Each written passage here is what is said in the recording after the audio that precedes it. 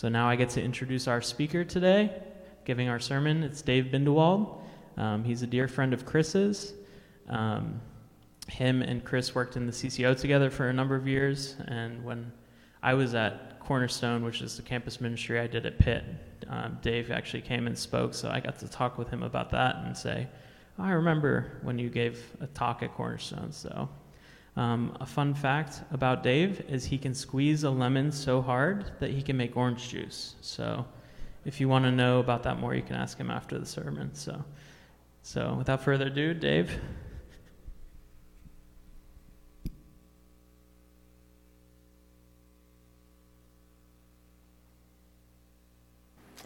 It sounds like a miracle or what's the word, stigmata or something? Goodness. It's true, though. My name is Dave Bindewald. I am a good friend of Chris Ansels, wishing Chris and your crew speedy recovery. I am married, and I live in Highland Park in Pittsburgh, near the zoo, and I have 3 daughters and a dog. I'm the only man in my house. I'm the only male in my house. I guess pray for me. I don't know what that means or why I said that. But it's a real joy to be with you guys today. Thank you for having me. I'm happy to be a substitute. Thanks for letting me pinch hit here. I'm just struck. It's very exciting to be on TV as well. I've never really been on TV or on the interwebs before, and I'm very excited. It reminded me as I was sitting there of one of my favorite movies growing up. I was a missionary kid in Japan, so that's another story for another time, but we would watch this movie called Big Bird Goes to Tokyo.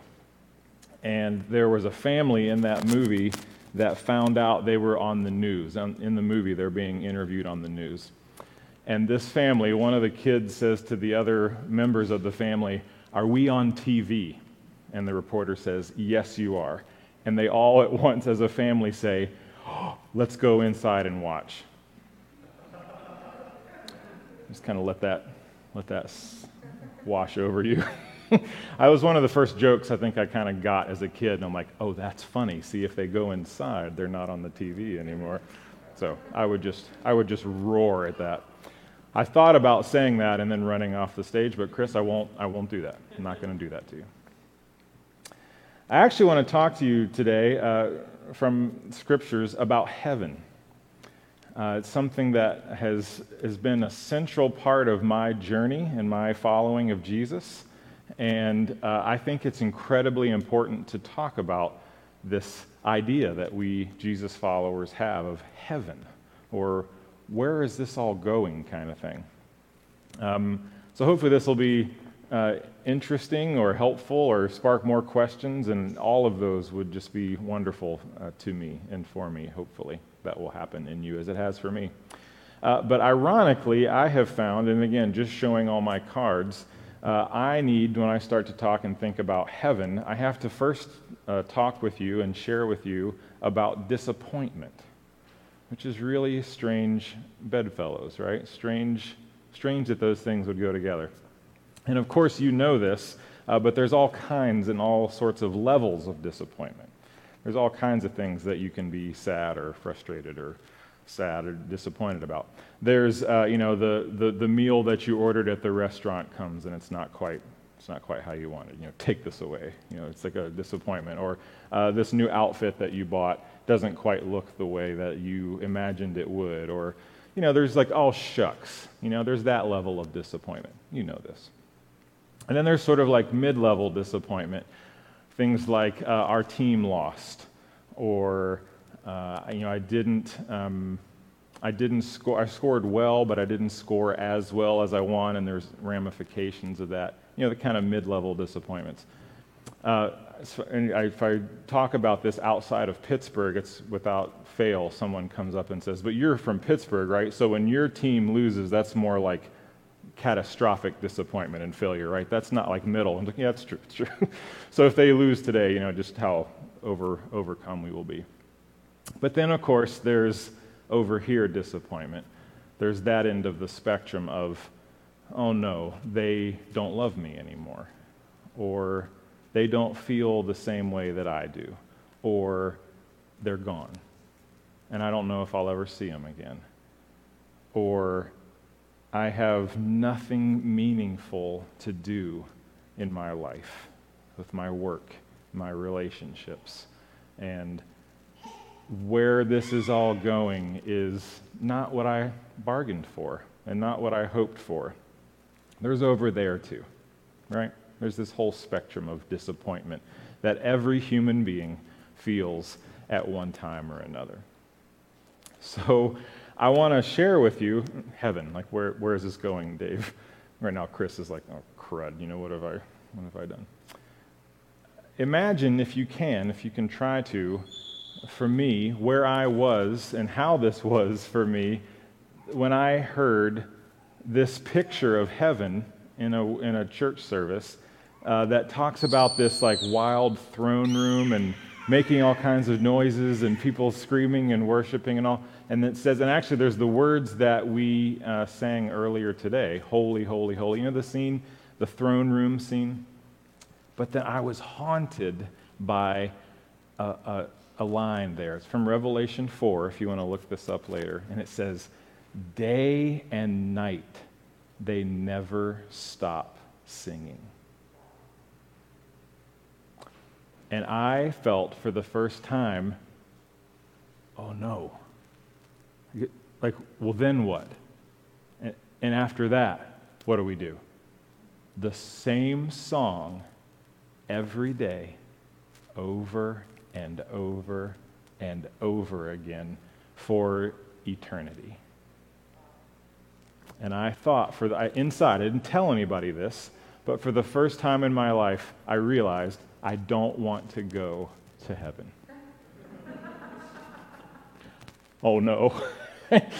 What have I done? I want my money back, right? Like, oh, that's where all this is going. Now listen, I could listen to Jesse sing for a long time. That was amazing. It's a beautiful, beautiful voice. The power. But doesn't it start to, after a while, I think it does watching you sing, Jesse, it makes you want to do something or respond somehow, right? And it's like if we just sat here for another hour and 10 more hours. First of all, what would happen to your voice? How long would you be able to do that? Jesse's doing this. Maybe like year 20. You see where this is going, right? And I had this crisis of faith. The sort of end goal that I'm being sold is disappointing to me. I can think of a better heaven than that. And that's another strange place to be, right? Well, folks, I have unspeakably good news. Wonderful news. Life-changing, world-changing, transformational news. It's not true. It's not true. And a little while after that, I say a little while, I'll tell you later maybe privately how long it took to sort of connect these dots. A good friend and a good teacher, and then more good friends and more good teachers and more communities, not unlike this, started thinking through, praying through, worshiping through this. Is this where this is really going? And just simply read from another place in Revelation. Remember, that's Revelation 4, if you want to go back later and read that. The throne room scene. Very Johnny Cash, like creatures with eyeballs everywhere, and oh no. Well, this Revelation 21, if I may, read this to you. This is another depiction of what we call heaven. Revelation 21. And I saw a restored heaven and earth, for the first one had passed away, and there was no longer any sea. Sort of Johnny Cash again. We'll see what that means later. I saw the holy city, the new Jerusalem, coming down out of heaven from God, prepared as a bride, beautifully dressed for her husband. And I heard a loud voice from the throne saying, "Look, see, now, finally, the dwelling of God is with people. And God will live with them forever." They'll be God's people, and God himself will be their God. God will wipe away every tear from their eyes. There'll be no more death or mourning or crying or pain. The old way of things has passed away. And the person sitting on the throne that we just sang to and sang about says, look, look, look. I am making everything new. And then he said, write this down, because this is important. Look, behold, God is now with God's people. It's almost like, is it not, my friends? And this might be a path in the road that could change everything for you. So be careful. I warn you here, this could mess up the rest of your life in the absolute most fantastic way. And I hope that it does. It's almost like God is finally coming home. No whisking away, not saying goodbye to all the things and the places and the people that you love. No getting rid of your body and singing forever somehow without lips, or playing your guitar without hands because you're some weird spirit creature. Your body finally working the way it's supposed to. God coming back to this temple that God made for God's self. That us, I invite you and dare you to think that this might be true. That what we're hoping for, what we're longing for, is not this day when we finally get rid of all this stuff and become spirit creatures somewhere, but instead our Creator, the God who made all this stuff, finally comes home. And everything is finally as it should be. And what does that mean? And what does that look like? Is our hope appropriately sized? Are we longing for and waiting for the right thing? The accurate thing, according to the Scripture? And the further, more wonderful news about this is, A, that's a bad story. If that's the story that God is writing, it's a poor one. And this is what I mean. Follow just sort of visually like this. In the beginning, God creates everything. Everything. The potential for things and actual things, right? God makes everything. We break everything. Tragedy. God comes God's self to restore and save everything. And then God destroys everything. Growing up in Japan, this is hilarious. I can't believe I'm telling you. In Japan, there is a cultural comedic action where when something happens that's unexpected, like a curveball, everybody goes like that. So strange. We would never do that. God makes everything. We break everything. Jesus saves it all. And then God destroys it all. No. That's a bad story. And I have wonderful news. It's never been the story. This has told a different story from the beginning. In the beginning, God made everything. There is nothing that is not God's. We broke everything. And I don't have to convince you of that. You know that. Tragedy and pain and heartbreak. Why? Because the goodness is not the way it's supposed to be. Jesus comes and starts fixing everything. And the end of the story says, God is coming home. And all goodness will finally be restored. Everything. There is no corner of the creation that has fallen that God will not restore. And what does that mean? What could that mean for your life? Again, is our hope appropriately sized? Genesis 1 says, In the beginning, God created everything. And God made it good. And it's God's favorite thing. God's favorite place. I'm going through the story kind of real quickly here to show you that there's really only like 1.5 places that we get this idea that God is going to tank everything that God made and burn it up. There's 1.5 little verses in all of this that suggest maybe that, and then the rest of the story is just overflowing with this bigger picture, I would say more accurate story. As a teaser to you, if you're curious, and I beg you to be, and to follow up on this, 2 Peter 3 is the verses that say the elements will be destroyed by fire. So you're like, okay, well there it is. Like, I know this might not fit in everywhere else, but it says clearly God is going to do something with fire. I dare you, I challenge you, I invite you to start messing around in those verses. What did Peter mean? Well, first of all, just real quick teaser, sort of cheating Cliff Notes. He compared this thing that's going to happen with fire with what happened with the flood. He's like, guys, you remember how one time God flooded the earth? Well, God's going to do the same thing again to the creation, but this time God's going to use fire. Well, what happened to the creation in the flood? Did it go anywhere? It was cleansed. Have you ever heard God referred to as a certain kind of fire? A refining fire? Peter never once thought about God torching, incinerating, annihilating God's favorite place. What a horrendous idea.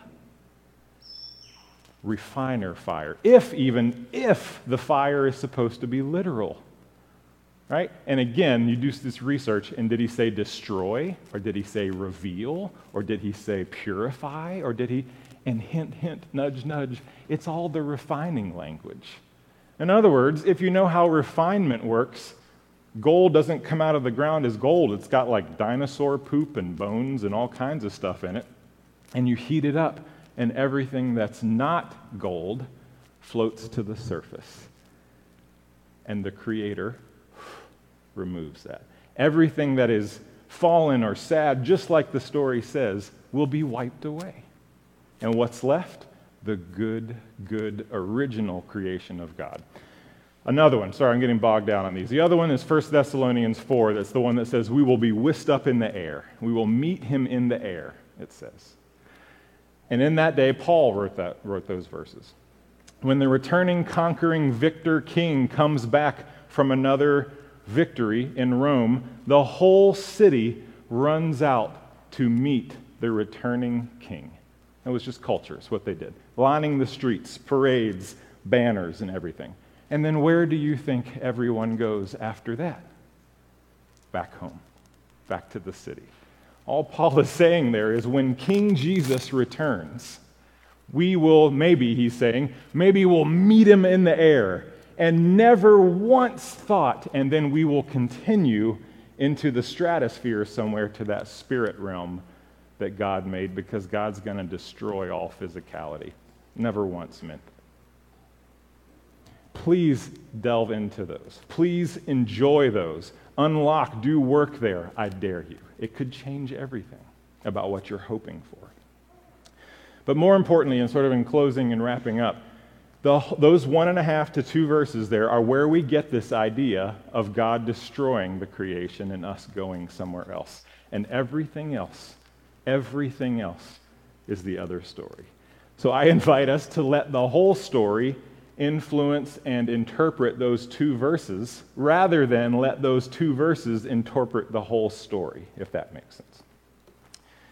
In Acts chapter 3, Peter, the same guy who talked about the fire in 2 Peter, in Acts 3, he says, you know what we're waiting for, people, when he's preaching that big sermon to everybody? You know what we're waiting for? One of my favorite phrases in all of Scripture. Universal restoration. Cosmic. As we wait for Jesus to come back, he says, we are waiting and anticipating universal restoration.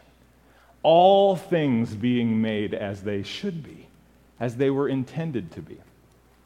In Colossians 1, it says, Everything in the creation, this is Paul again, everything in the creation holds together by Jesus.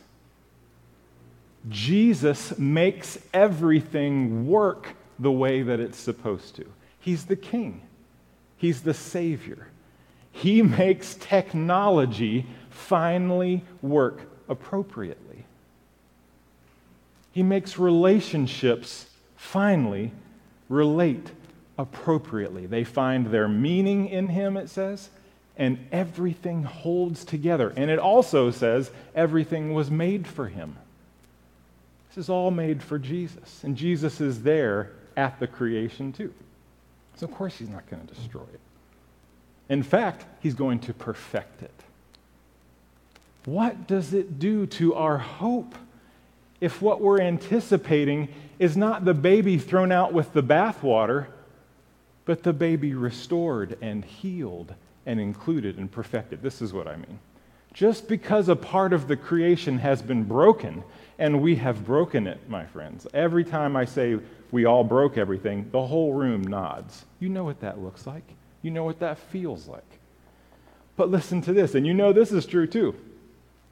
When something breaks in God's creation, God does not throw it away. God fixes it. Can you believe that and hope that about your family and about your work, about engineering? What does engineering look like with Jesus as the head? And because it is greedy and manipulative and privileged and overpowerful sometimes, well, let's just get rid of it. No, says the Creator. That's mine. And I love it and I love you. We can just do this better. Instead of throwing it out when it's broken, fixing it. God does not make junk. Your God does not make junk, and our God does not junk what God makes. And will never do it. What does that mean for our hope? Two more. And there's many, many, many, many more that we could be looking at. Two from Isaiah, and we'll wrap up with these. Isaiah 60 is one of my favorite. It's a lesson in pronunciation, too, because it names a lot of places. And it's a vision, it's an articulation of what they would call Zion, right?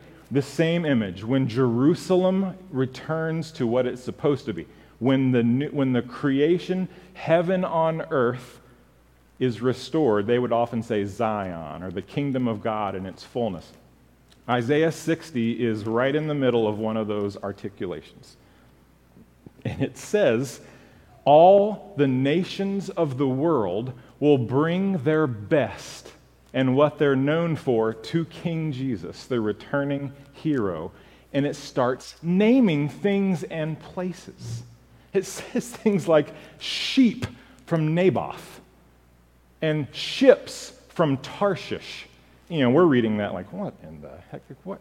Well, let's help each other here. I am asking you, with Scripture behind me and the Spirit's invitation behind this invitation, to imagine heaven as God's good creation, this place finally restored. Chocolate from Switzerland. Beer from Germany. Steel from Pittsburgh. Football from Cleveland. What? Diamonds from Africa. Coffee from Colombia. And people start offering it up in these other kinds of worship. See that vision of the throne room? How real or how allegorical it is? We can figure that out and argue that. People worshiping God with the best that they have.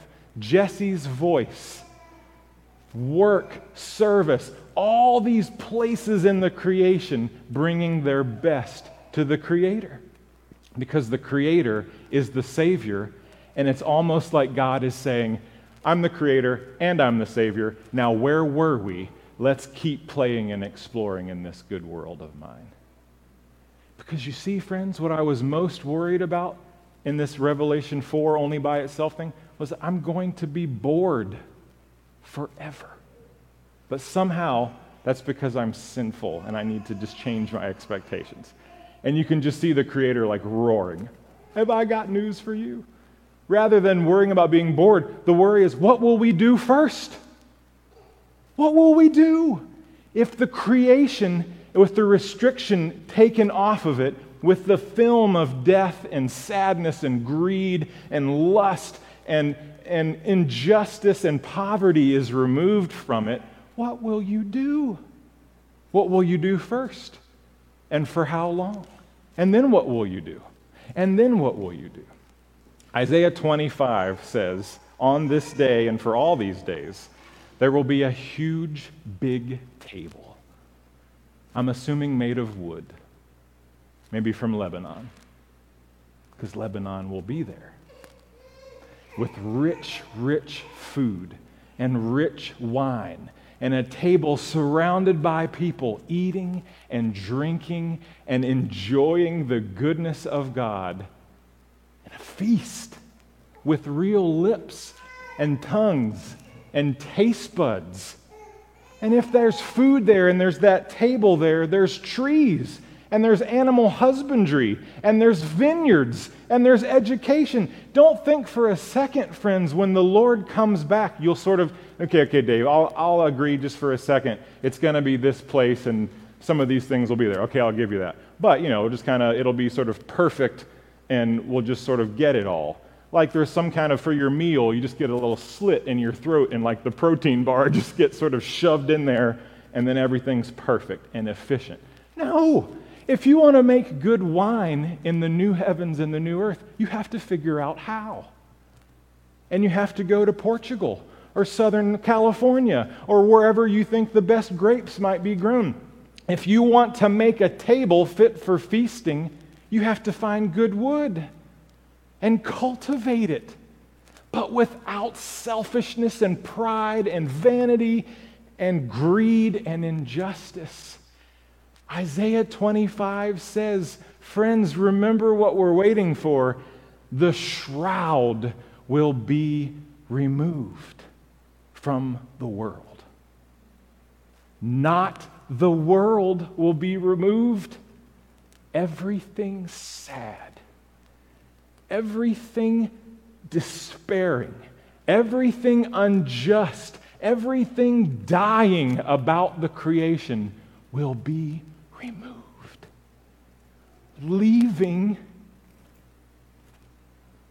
What will we do first? It says clearly that our eyes will be wiped free of tears. Remember that? But, and you know what that means, no more sadness, no weeping from grief. But it says, remember, the shroud will be removed, not the creation itself will be removed, the shroud from the creation. God's going to wipe your tears of pain away, but God is going to leave your tear ducts.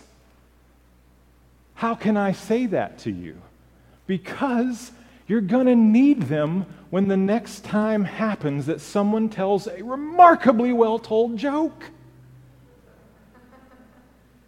Or someone makes a piece of art that shakes you to your core. The song that you hear that makes you weep because it's so beautiful. People falling down and making each other laugh and telling amazing stories and, you see the difference between wiping a tear and removing tear ducts completely? Do you see the babies that get thrown out with the bathwater when we miss this story? What's the difference between, behold, says Jesus, I am making all things new, as opposed to, I'm going to make all new things? My friends, the difference between life and death, between heaven, the new heavens and new earth, the creation restored and regained, and sounds more like hell, almost. How big is your hope? How wide, how robust is our hope? Are we hoping appropriately? Do we have room for this, for what's coming, for who is coming, and what's going to happen? There's a phrase that floats around out in the culture at times, and it says, you've probably heard this, maybe you've even said this, all good things must come to an end. What goes up must come down.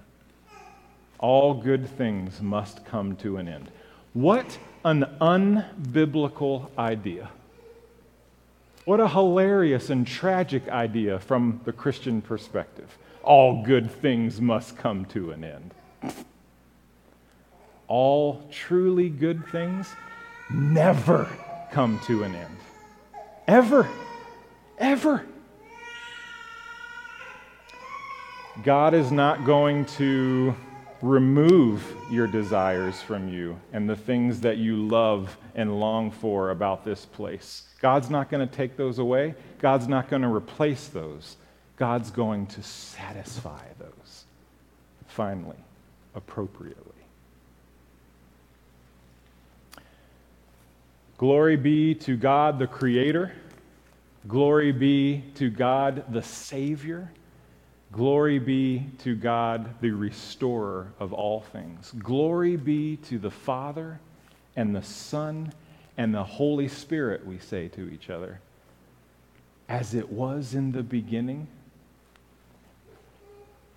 still is right now, and forever and ever will be. And my favorite part, especially for today, world without end.